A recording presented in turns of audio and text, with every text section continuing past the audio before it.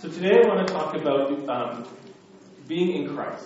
And I am being thoughtful of the younger people in the room, which is why there is some cool artwork of some superheroes type up on there. But this is where I don't want to lose you, because I think when you're younger, people can start talking about Bible stuff and you can just tune out. Okay, and so I'm gunning for you, and don't tune out. If I see you giving me a tune-out face, I will use your name, and it will go on the internet. So you don't want to do that, okay? Give me your very best paying attention face, and you'll be safe. But maybe a little bit of adrenaline is a good thing in your sermon. The other thing is this. If you grab one of those boxes and you've got a little paper in there that you can color with, I want to challenge you, invite you to draw a picture of yourself in spiritual warfare, wearing the armor of Christ, and winning, right? And winning. Because I want to talk about spiritual warfare today, and I want to talk about winning the identity battle of spiritual warfare by believing that you're in Christ, which is not something that most Christians in the West actually spend time doing, fighting to believe that we are in Christ, and everything that the Bible says about us is actually true.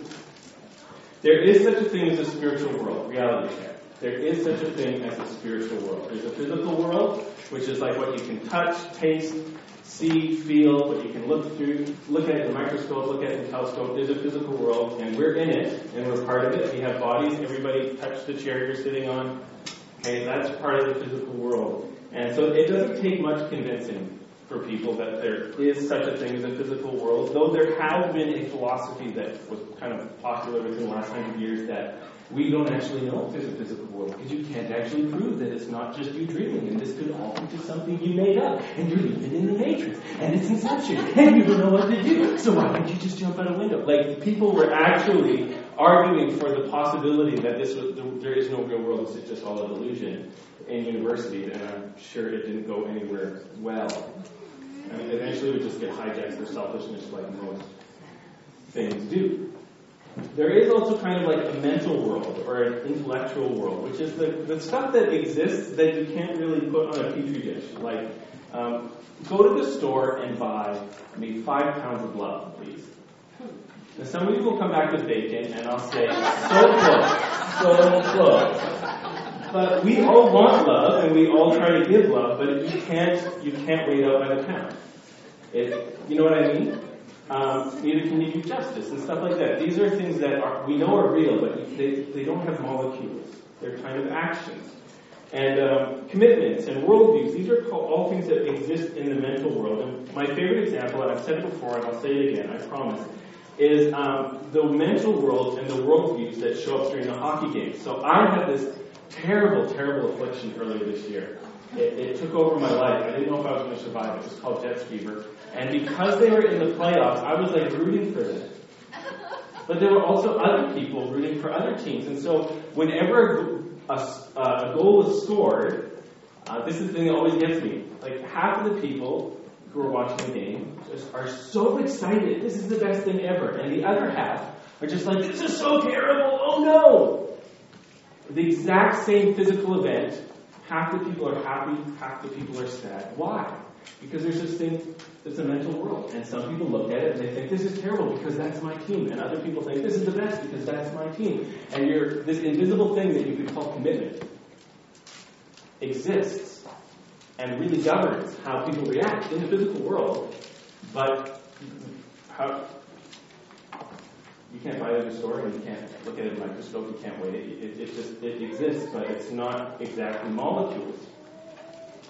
And there is also a spiritual world that Scripture tells us exists. It can't be seen, it can't be felt, it can't be in its nature. Like, the spiritual world can make itself be known in a sense, but spirits are kind of, by definition, invisible and don't have molecules as well, but not just the same thing as an idea.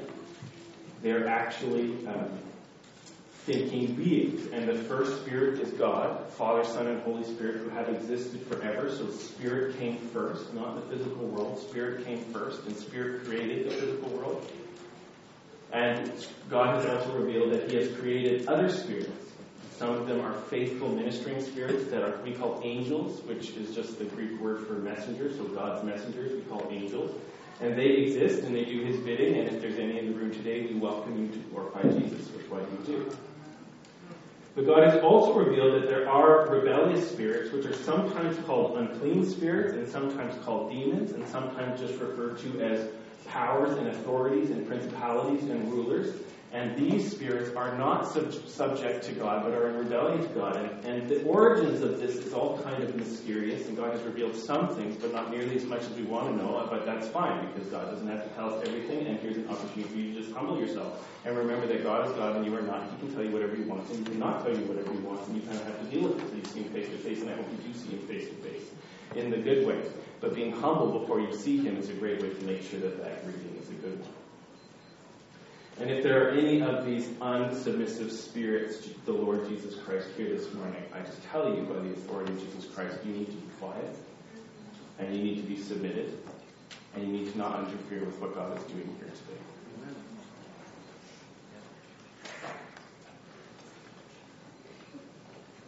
Now, because we live in a world as Christians, and just as people, where there are such things as rebellious spirits, we need to know that these spirits, who are headed by a spirit that is called Satan sometimes and called the devil sometimes, they hate us.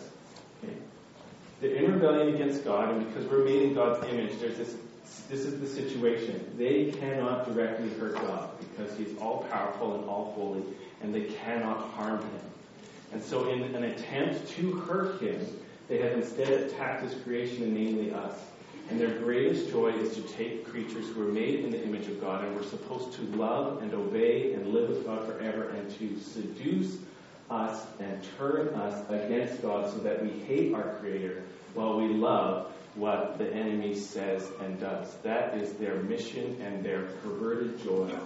And if you want to know just how bad a demon is or Satan is, take Hitler and take Stalin, take the worst pedophiles and the worst serial rapists, and realize that if you add them all together, they are not even as bad as Satan. Do you want to listen to Satan? He is worse than the worst activities of human beings. Because usually he's the source of it. And we participate in his plan. The Holocaust was his plan. And his activity. The Great Leap Forward was his plan and his activity. And so this is not the kind of thing that you can just safely go through life, even Christian life, ignoring. Wouldn't you want to know if there was something outside of your house or inside your house that really wanted to kill you?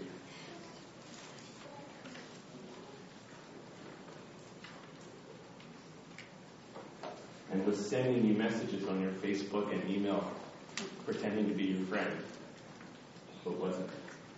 What would you want to know?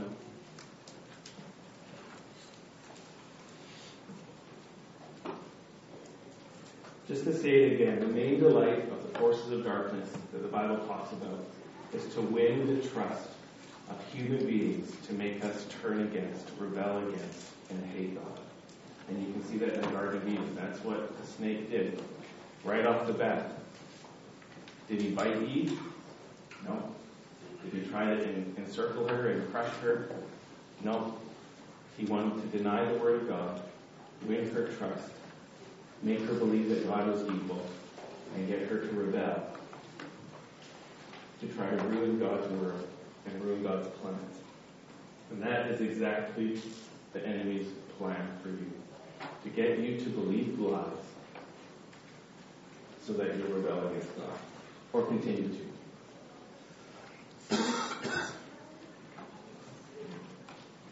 What in the world does this have to do with Iron Man? So who is that, everybody? I'm talking to young people here. Who is that? Who is that? Iron Man! No, kind of, but not really, because there'd be a copyright infringement, these pictures.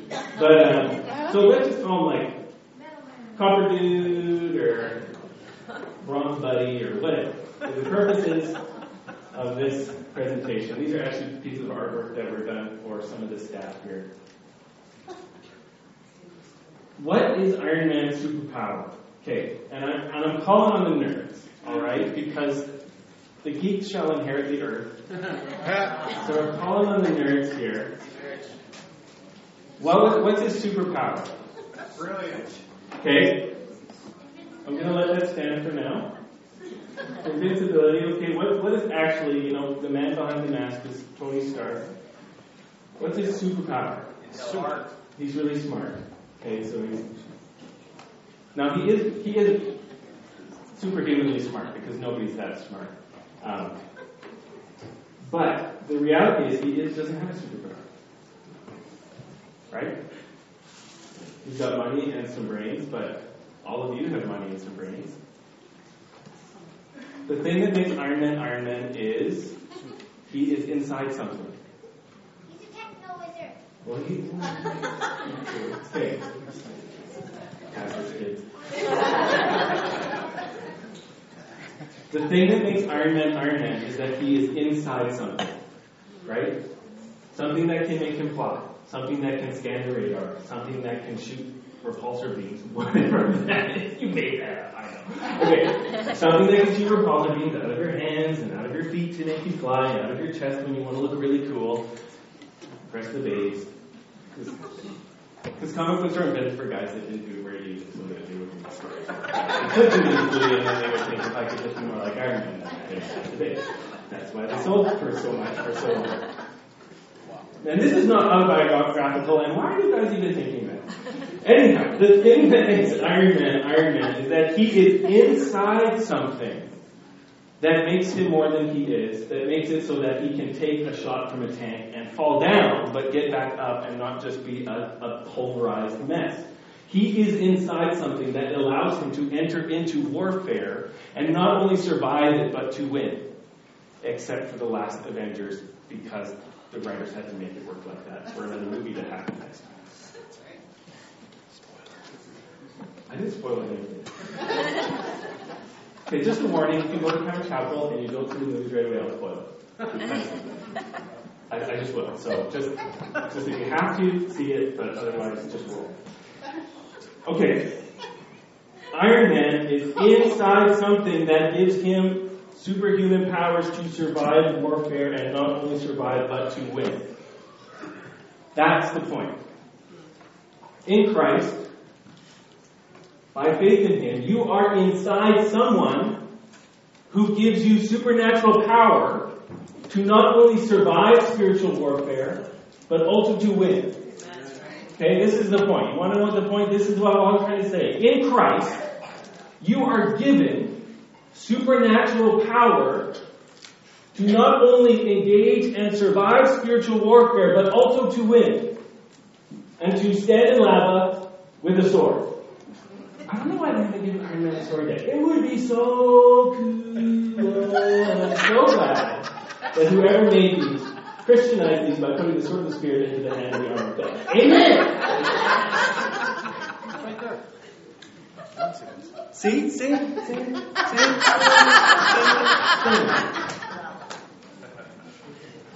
is why we need to encourage the visual arts. So let me take you to the scripture I want to work with here. Okay, we're going to read Colossians chapter 2.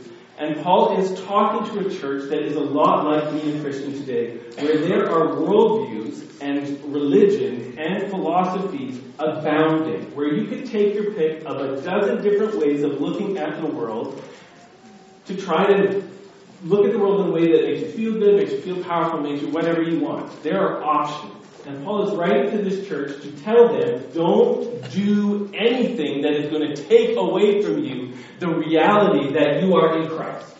Don't do anything that is going to rob you from the spiritual power that comes from being inside Jesus. Because everybody's going to come and tell you, my philosophy is the best and you need it. My religion's the best and you need it.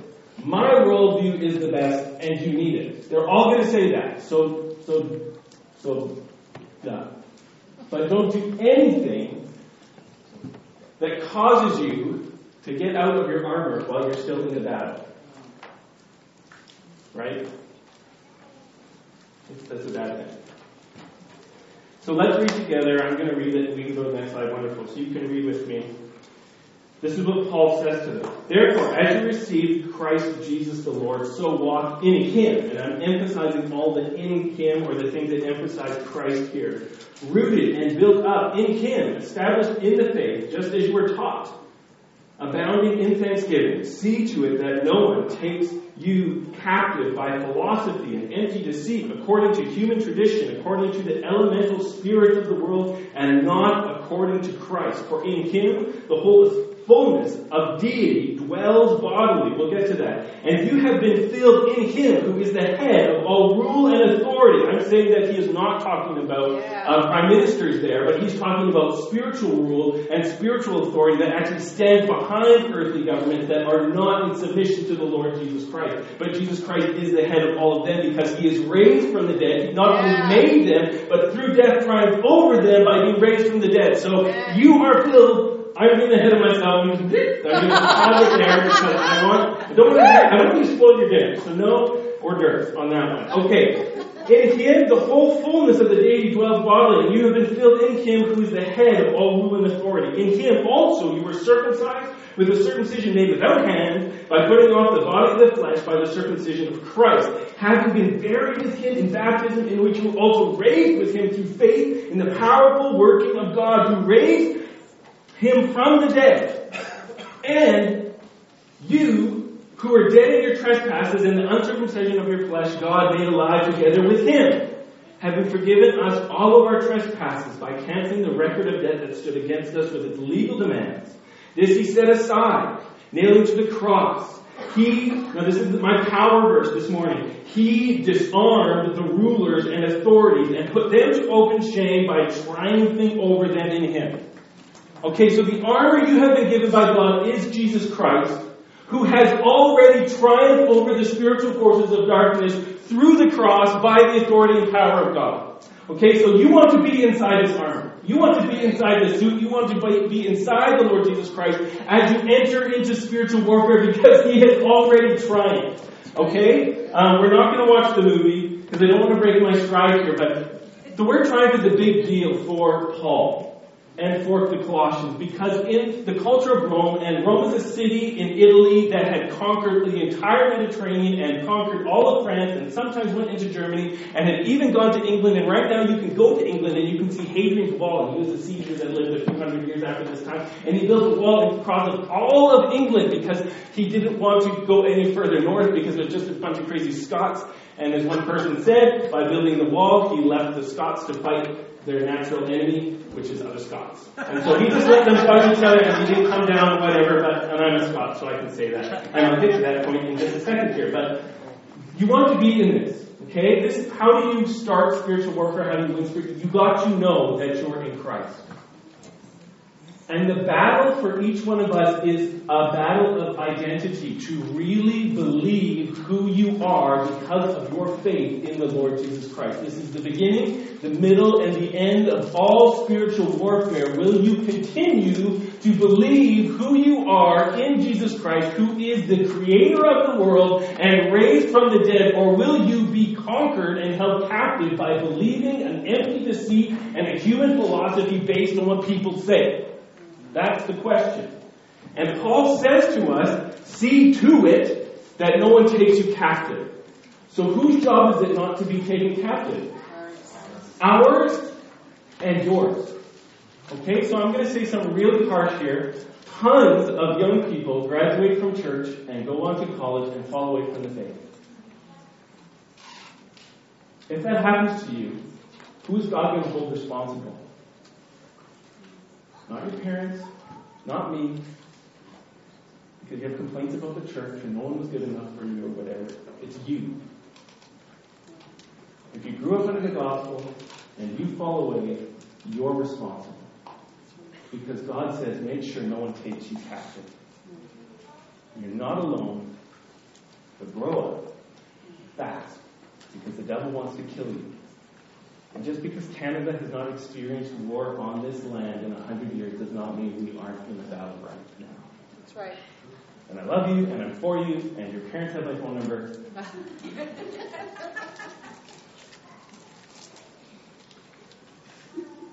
but you need to take your life really seriously. Amen. And don't go to watch a movie with Iron Man in it and think that he's living the real deal. It's all fake. It's all just computers. That you can live in Christ doing supernatural things. If you'll believe. And if you're like in your teens, you're already old enough. Like, for goodness sakes, do you know how old Mary was when she gave birth to Jesus?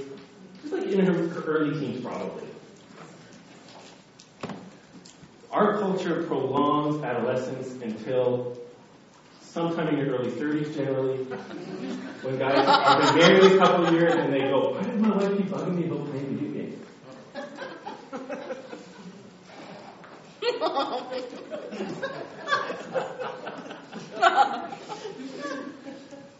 Because she has 2 kids.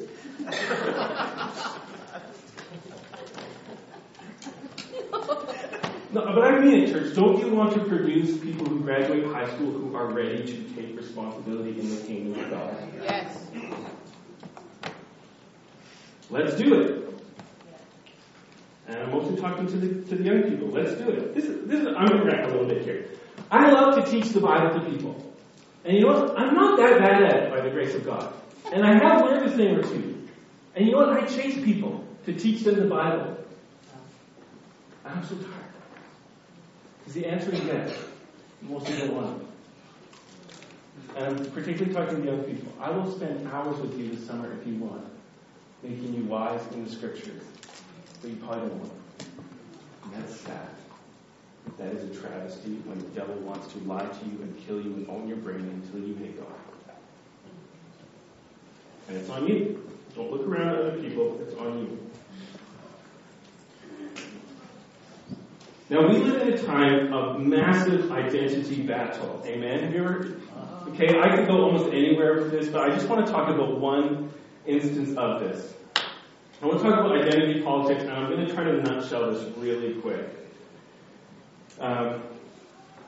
Identity politics, in a nutshell, is a way of looking at the world. So it's not just about politics, it's about everything. It's a way of looking at the world where you can take any single person, pretty much just by looking at them, you can tell whether or not they're an oppressor or a victim. And there's this kind of unspoken calculus where you can find out about someone's race, their age, their sex, their sexual orientation, and how much money they have, and you can decide just how much victimhood a kind of person has. And there's this sliding scale of like privilege on this side and victimhood on this side. And if someone is like, an older white male, it's been talked about, older white males, they're all privileged. It doesn't matter which country they came from. If they're here from now, it doesn't matter if they fought in a world war. It doesn't matter what happened. If they're white men, they have gray hair, they're just overflowing with privilege, and you can tell just by looking at them. And it's here on the other side, they're like an African woman who's bisexual or something like that. She's full of victimhood, and it doesn't matter if she's mean or nice. It doesn't matter if she's killed before or if she's Mother Teresa. It doesn't matter, because you can tell just by looking at her that she's overflowing with victimhood. And the issue here with identity politics is that it is a world that revolves around lists of accusation. If you're a victim, then you get to list the accusations against people who are in privilege or oppressors, and that's how it works. And if you're an oppressor, for whatever reason, depending on how the calculus works, whatever you say, shut up, because you're an oppressor. Right? And this is a worldview that's very popular. It started with Karl Marx back in the long time ago, and he saw the world as principally rich people or working people, and the working people need to rise up against the rich people and destroy them and take their stuff, and it led to communist Russia and communist China and other things, which were the biggest death traps ever. It overflowed into something like feminism that sees the world as men versus women, and the women are victims and the men are the oppressors, and so that's just how the world is. And so nowadays, like, imagine this picture. You've got a picture of a guy, he's holding a baby, it's just been newborn, and he wants to go and chop it into these pieces, and there's a woman chasing him saying, no, stop, don't do it. Who's the bad guy? The guy. Who's the victim? The woman. Now, if you back it up 2 weeks until the baby is inside the woman, and she is going somewhere to chop up the baby, and the guy's chasing after her saying, don't do it, she's still the victim, and he's still the bad guy. Because of identity politics, because of the worldview that has nothing to do with Christ. And it's all based on accusation. Who gets to accuse who? Who gets to list the debts and transgressions of who? And it's all based on like pretty much just what you can just you can take a photograph of somebody and you can figure out exactly who. And so when you are listening to the news and someone says, check your privilege, that is a worldview of identity politics. Okay? This person needs to check their privilege. I mean, shut up because you look like someone who isn't present. And we're talking on behalf of the victims, and so we get to speak, you get to listen, we get to act, you get to agree with our demands. We're good people, you're bad. And it has all to do with identity. Which tribe, which small group do you fit in? Are you an oppressor who has to spend the rest of your life trying to atone for your sins through actions and giving money? Or are you a victim, which means you get to spend the rest of your life accusing people for more rights, more privileges, more stuff? And it never ends. It never ends. This kind of worldview cements conflict, cements grievances, cements offense. It never ends. It never will end. It ends up with just war. So this is just one example of how this is an identity issue. And your question is, are you going to participate in something like this, or is your identity going to be 100% I am in Christ? And if it is going to be, then you don't get to live by accusation anymore. Why? Because of how the enemy is disarmed. Okay, I'm a firm believer when cultures descend into this kind of thing where an entire culture is just run by accusation, this is ultimately satanic. Because the Bible says this, God made us alive together with Him, having forgiven our debts and our trespasses, and having canceled the record of debt. So there is a record of debt against each one of us that stood against us with its legal demands. This He set aside, nailing it to the cross. He disarmed the rulers and authorities and put them to open shame by triumphing over them in Him. How are the spiritual forces of darkness disarmed in this world? By having records of debt canceled on the cross. So as people, we are either going to live wanting to see records of debts destroyed for the name of Jesus, or we are going to empower and arm and participate with the enemy by wanting to lay hold of records of debt so that we can accuse, control, and demand from other people. And this is the problem. When you think you can just walk around accusing other people, you forget that God has a record of debt against you. The greatest list of accusations that is going to cause you trouble in your life is the list that God has against you, my friend. Not what anybody's done to you. The biggest problem any person has is the record of sins that God could hold against us if He wants to. And the only way out is to have that list of offenses nailed to the cross through Jesus Christ. That's why He sent His Son Jesus to come down to earth so that He could come as a living sacrifice. And God could heap on Him, which He did, the wrath of God, the guilt of man, the record of debt, the list of trespasses, all of our sins put on the cross through Christ and punished there. God does not forgive just by going, whatever. He forgives by saying, killed in Jesus. Which is a big deal. We need to remind ourselves as Christians, God doesn't just say whatever when we sin. He says that sin killed in Jesus. That's why you're forgiven. But when you're living inside Christ, having all of your accusations destroyed on the cross, that's how you fight now. Do you want to live holding accusations against other people? The forces of darkness are empowered in your life. Do you want to live on offense? Do you want to live on judgment? Do you want to live on offense and judgment? That is putting a gun in devil's hands. That is stepping out of the armor of Christ and saying, I don't need it. Or you can say, I'm going to roll with my identity as Jesus. I'm going to live with whatever the Bible says is true about me because I know Jesus is true about me. Period. And I'm gonna go for, I'm not accused by God, and so I'm gonna live like that with other people.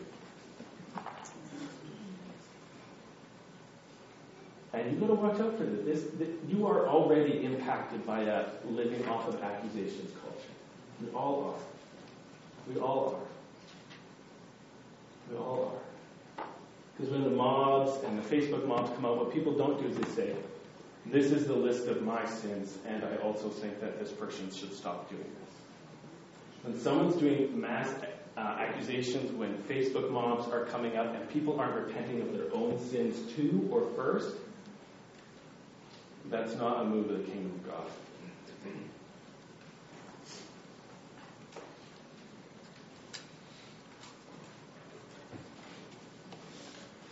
All right.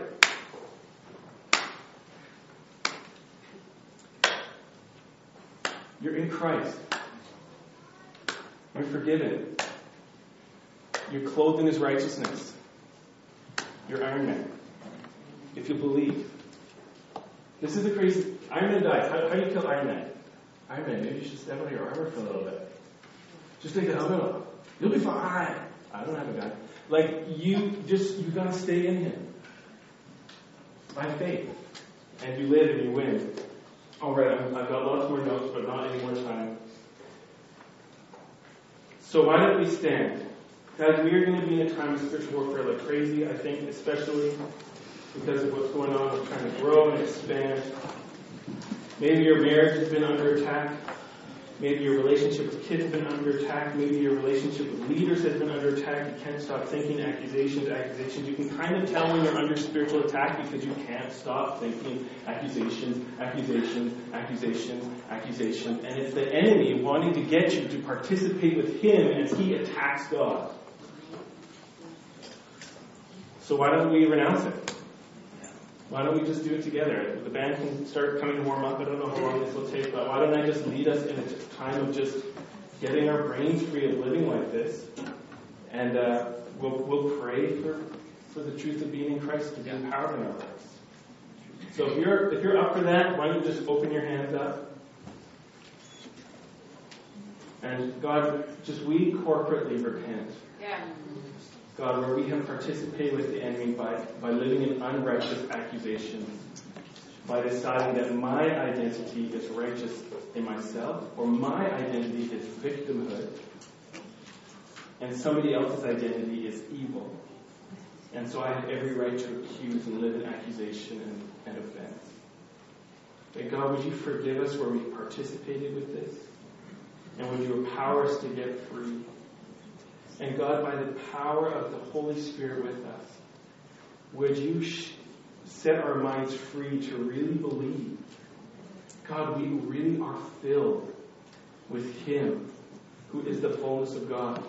Church, I don't want to skip by this. You need to know, because the enemy will tell you every day there's something missing, there's something wrong, you're not good enough, we live in a culture of comparison, you're not as pretty as this person, you're not as strong as that person, how come you don't have that many clicks on your video, how come nobody wants to make you team captain, you're not good, there's something missing, compare. Look, the Bible says that if you are in Christ, everything it means to be God has filled you and you are full. And the question is, are you going to fight to believe that, or are you going to be taken captive by human philosophy?